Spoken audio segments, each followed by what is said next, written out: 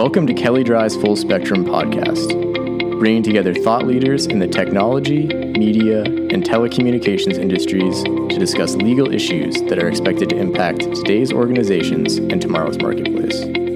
Show notes and additional episodes are available at kelleydryefullspectrum.com. For more in-depth commentary, head to our blog at comlawmonitor.com. This podcast is produced by the Kelley Drye Communications Practice Group. Thank you for listening to the podcast today.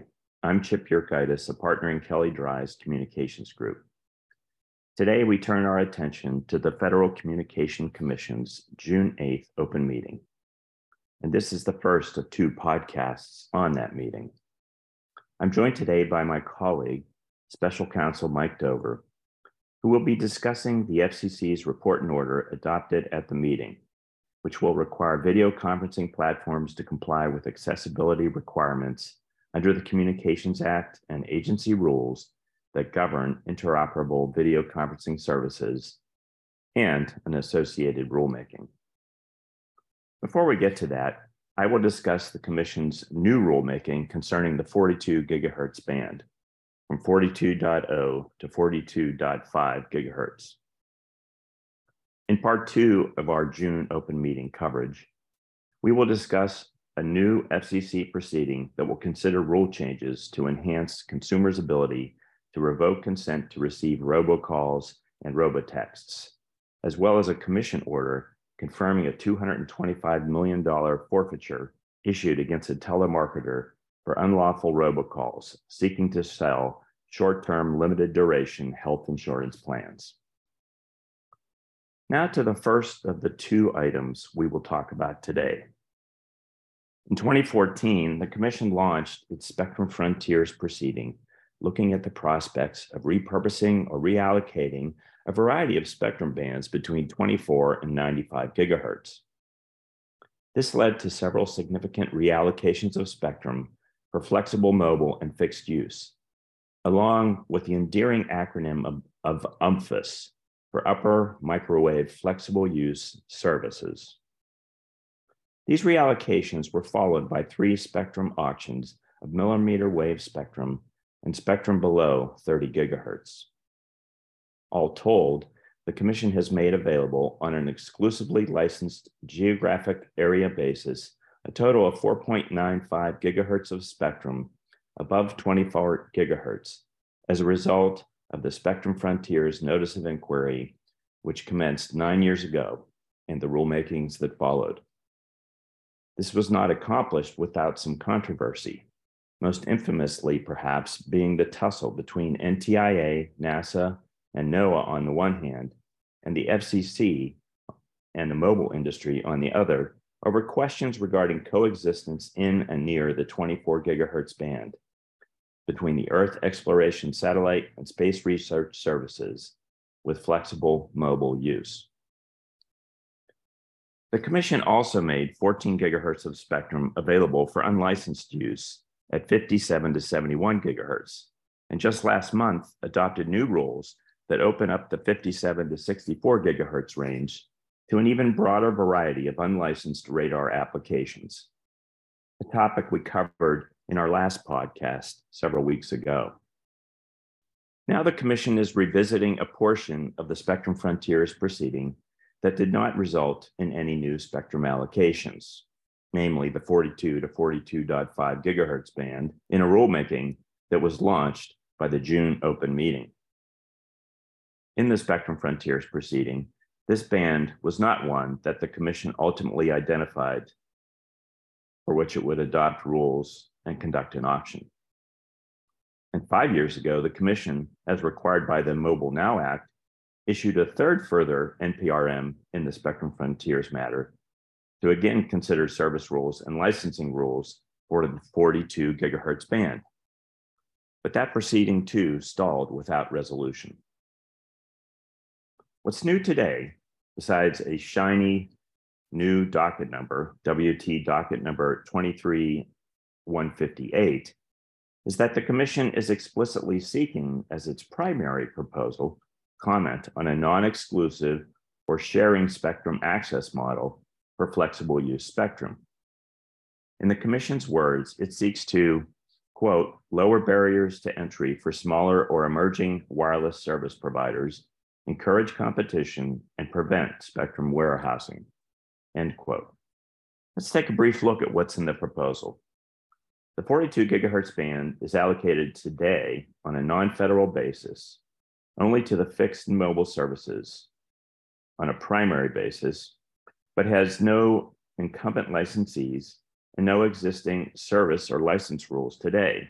There are just a few experimental licenses that have been granted in the band. So this is essentially greenfield spectrum, making it tabula rasa for the Commission. Although the agency will want to keep in mind the adjacent band uses in fashioning any new rules. There are satellite services in the band immediately below 42 gigahertz, and just above the 42 gigahertz band. The spectrum includes allocations to radio astronomy services on a primary basis for both federal and non-federal use, and also to federal-only fixed satellite in the Earth to space direction and mobile services. In earlier stages of the Spectrum Frontiers proceeding, the Commission expressed specific concern about means to protect radio astronomy if commercial operations were introduced into the 42 gigahertz band. In this new NPRM, the Commission solicits views on sharing because radio signals in these higher frequencies at the same power have shorter propagation ranges. Although I would mention that spectrum in the 39 and 47 gigahertz band ranges were auctioned exclusively late in the last decade. The spectrum at 42 gigahertz also does not penetrate solid barriers well, and atmospheric absorption is high, both characteristics that the Commission believes lends the band to sharing. In addition, methods such as MIMO, multiple input, multiple output antennas, and beamforming antennas offer additional possibilities for reuse between multiple operators. The Commission in this case appears to suggest that sharing will put the currently unused band to its best and highest use, in part because it will add variety to the access schemes in the lower millimeter wave range, specifically contrasting with the exclusive licensing I mentioned in the nearby but non-adjacent 39 gigahertz range. The Commission is striving for, quote, a shared licensing scheme that may be optimized for future use, end quote. The NPRM also suggests that the Commission is not high on making the band available for unlicensed use, noting the difficulty of resolving potential interference from unlicensed devices into radio astronomy operations just above the 42 gigahertz band. Nonetheless, despite the clear focus on a shared spectrum regime for the 42 gigahertz band, the NPRM welcomes comment on both exclusive licensed access as well as allowing unlicensed devices into the 42 gigahertz band.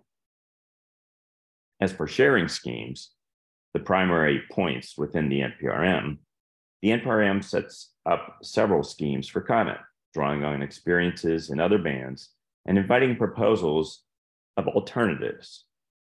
One method the Commission seeks comment on is a framework similar to that used in the E-band. In other words, the 71 to 76, 81 to 86, and 92 to 95 gigahertz ranges.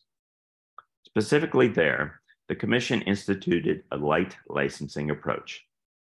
Operators in the E-band obtain nationwide non-exclusive licenses and then coordinate specific deployments through a third-party database, requiring the establishment of one or several database administrators. While the E-band is used for point-to-point and point-to-multipoint operations only, the Commission acquires in this new NPRM whether this same type of licensing approach could facilitate mobile use in the 42 gigahertz band, in addition to the fixed applications. A second method for consideration is site-based licensing by the Commission. This approach would obviate the need for a database and an administrator and follow the lines of more traditional coordinated licensing, where a first-in-time principle applies in terms of priority access among licensees. The NPRM suggests that this approach would allow the Commission to be more responsive to potential interference and access disputes.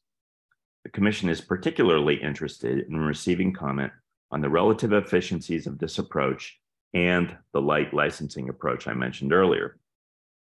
To that end, the Commission also seeks comment on whether, at a given site, licensing should be further broken down and coordinated on a sector-by-sector basis. Yet a third method suggested by the Commission borrows from proposals made by Qualcomm in the context of the lower 37 gigahertz shared band.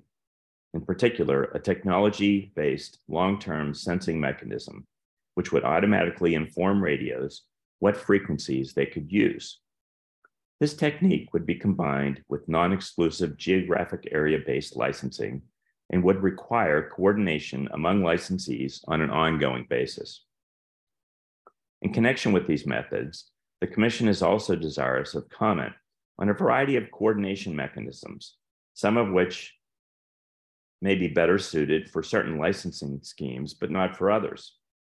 The NPRM also solicits comment on what services would be best facilitated by each licensing model and what barriers to potential deployment, operation, or equipment availability might be created by each regime.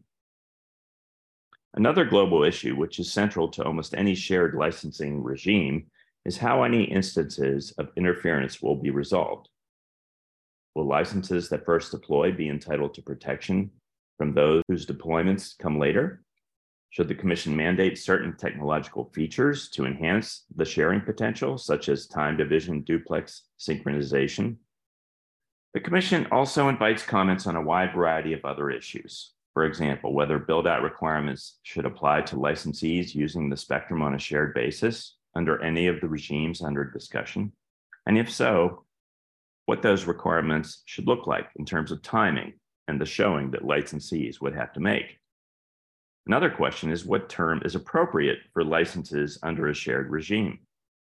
The NPRM proposes a 10-year period, which is consistent with Part 30 UMFS licenses and other millimeter wave bands. A further question is whether Part 30-like technical rules should apply or whether changes to those rules are appropriate in a shared versus an exclusive licensing regime. Finally, in 2018, the Commission proposed licensing 5 100 megahertz wide channels in the 40 gigahertz band. It makes a similar proposal in this new proceeding, but asks whether this proposal makes sense under a shared licensing framework that is being considered, or whether a different channel size would be better. As I noted earlier, radio astronomy operates just above the 42.5 gigahertz band edge. One of the key spectral lines in this range is that of silicon monoxide, which plays a particular role in our understanding of regions in space where young stars are being formed. The NPRM seeks additional comment on how highly sensitive radio astronomy operations at a number of observatories around the country should be protected in this frequency band if the 42 gigahertz band is reallocated for fixed and/or mobile use. For context, the Commission notes that a typical radio astronomy telescope receives less than 1% of 1 billionth of a watt, that's 10 to the minus 20 watts, from a typical cosmic object, making such a telescope particularly vulnerable to not only in-band emissions from other sources, but also out-of-band emissions in adjacent spectrum and emissions producing harmonics into the 43 gigahertz band. Candidates for a coexistence framework with radio astronomy include geographic separation, which the Commission appears to favor in this particular band, or limiting emissions from the 42 gigahertz band licensees into the 43 gigahertz radio astronomy band, also favored by the Commission. And then there are other possibilities, such as coordination zones and guard bands. So once again, for a third time, the Commission is taking a look at the 42 gigahertz band. Perhaps this time is the charm to put this band to work. Now I'm going to turn it over to my colleague, Mike Dober, who will talk to you about the FCC's accessibility item at the June open meeting. Thanks, Chip. The Commission also adopted a report and order, Notice of Proposed Rulemaking, and waiver order seeking to expand disability access to video conferencing at its June open meeting.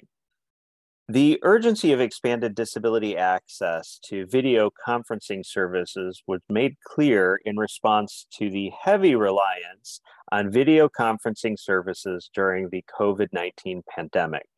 During the pandemic, of course, employers, schools, government agencies, doctors, and other organizations relied on video conferencing as an essential communications tool. That reliance has continued past the end of the pandemic. However, people with disabilities have reported problems fully accessing video conferences. Some of these problems include no or limited captioning, ineffective display of sign language interpreters, the inability of blind or low vision users to find and use volume controls, and inefficient user control accessibility tools. In addition, the use of telecommunications relay services, or TRS, and video relay services, or VRS, for video conferencing is difficult. As a result, the Commission item at the last open meeting takes 3 primary steps to expand disability access to video conferencing services. First, in a report and order, the Commission provides clarification regarding the definition of interoperable video conferencing services.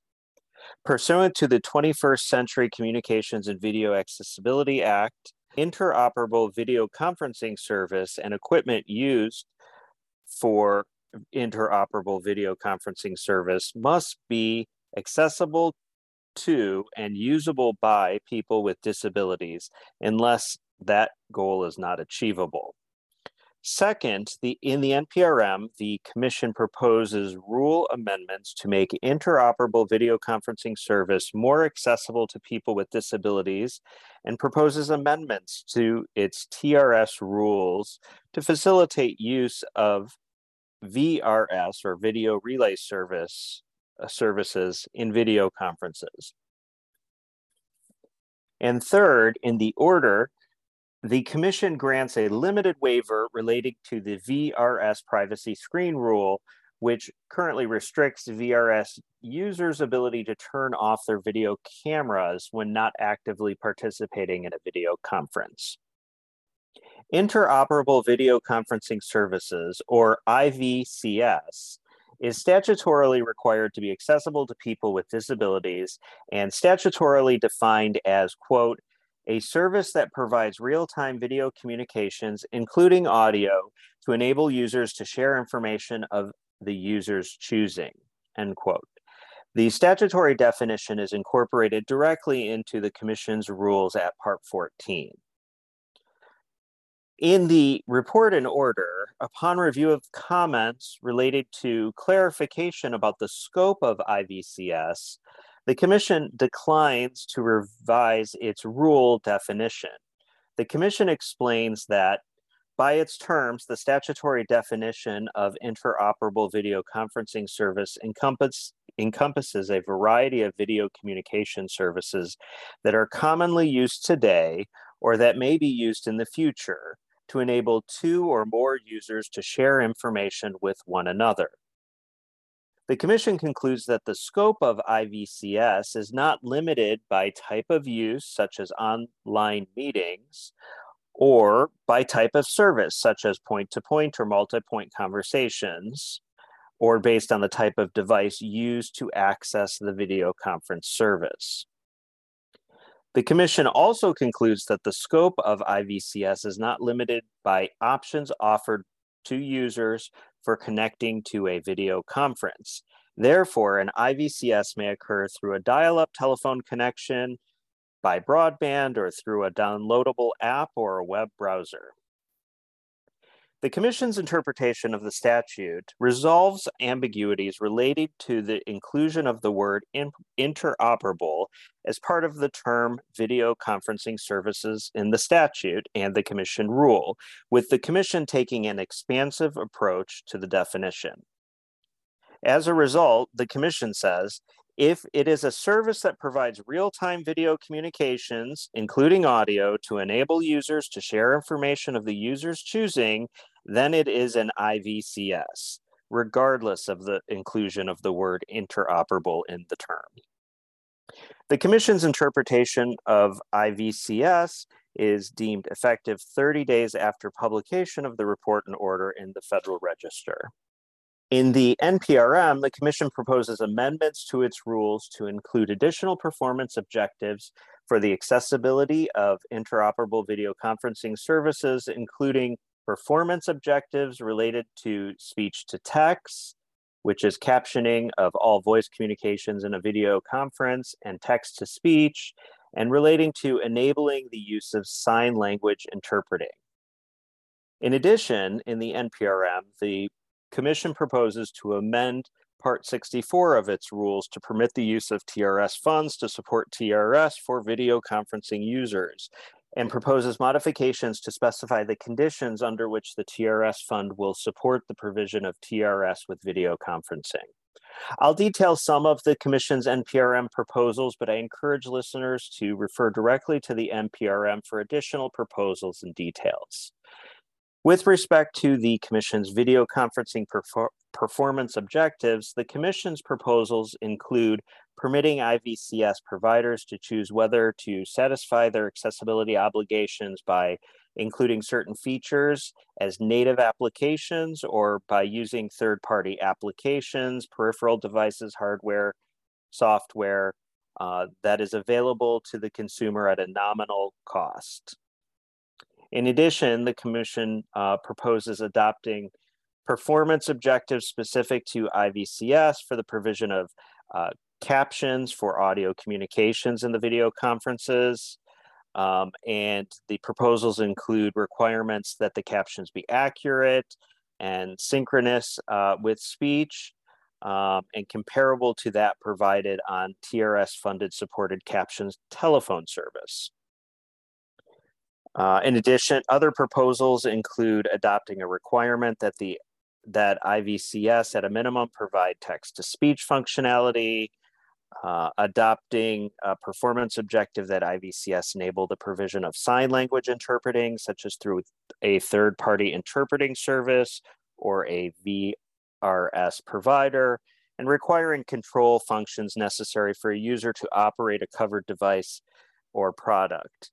Which would permit users to adjust the display of captions, speakers and signers, and other features for user interface control. The Commission also inquires in the NPRM whether it should adopt technical standards as a safe harbor for compliance to facilitate the manufacturer and service providers' compliance with these proposals. With respect to amending the TRS rules to facilitate video conferencing access, the Commission proposals include some of the following. Amending the Commission's rules to specify that to validate the integrated provision of VRS in a video conference, information may be entered in a video conference application by a user and transmitted by the IVCS provider to a VRS provider, along with a request to provide a communications assistant, requiring VRS to collect and provide call detail records to submit to TRS fund administrators, where the calls are provided on an integrated basis, authorizing a single VRS provider to assign multiple CAs for a video conference in certain circumstances, and to receive additional compensation from the TRS fund for minutes involving multiple CAs, permitting multiple CAs on a conference, but requiring that if the VRS user who requested service leaves a video conference or is disconnected, requiring the communication assistant to leave the conference as well. In addition, the Commission proposes modifications to the privacy screen rule. The privacy screen rule currently requires VRS communications assistants who are participating in a call to disconnect the call if the caller or called party enables a visual privacy screen, such as blocking a camera, for more than 5 minutes or is otherwise responsive or unengaged for more than 5 minutes. The Commission's proposal would allow the VRS communications assistant to continue providing relay services integrated with a multi-party video conference where the user is turned off the video connection for more than 5 minutes, as long as at least one other party is continuing to speak on the conference. In effect, this proposal would permit users to turn off their video cameras during a video conferencing call without losing the communication assistant relay services.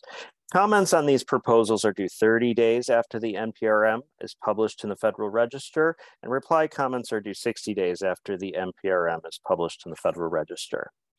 Lastly, in the order, the Commission issues a limited partial waiver of the privacy screen rule to allow users and communication assistants to turn off their videos during the video conference, during a video conference pending the Commission's action on the proposals about the privacy screen rule that I just described. The waiver is limited. It will terminate 1 year from the date of the order or on the effective date of the Commission's amendments to the rule, whichever is earlier. At its June meeting, the Commission unanimously adopted the Video Accessibility Report and Order, NPRM, and Waiver Order, and we expect it to be published in the Federal Register soon. Thank you for joining us for our first take on some of the Commission's June open meeting items. Join us again next time for our first take of Commission action. The views and ideas expressed on this program are strictly those of the host or guests and do not necessarily reflect the views of Kelley Drye & Warren LLP, its staff, or management.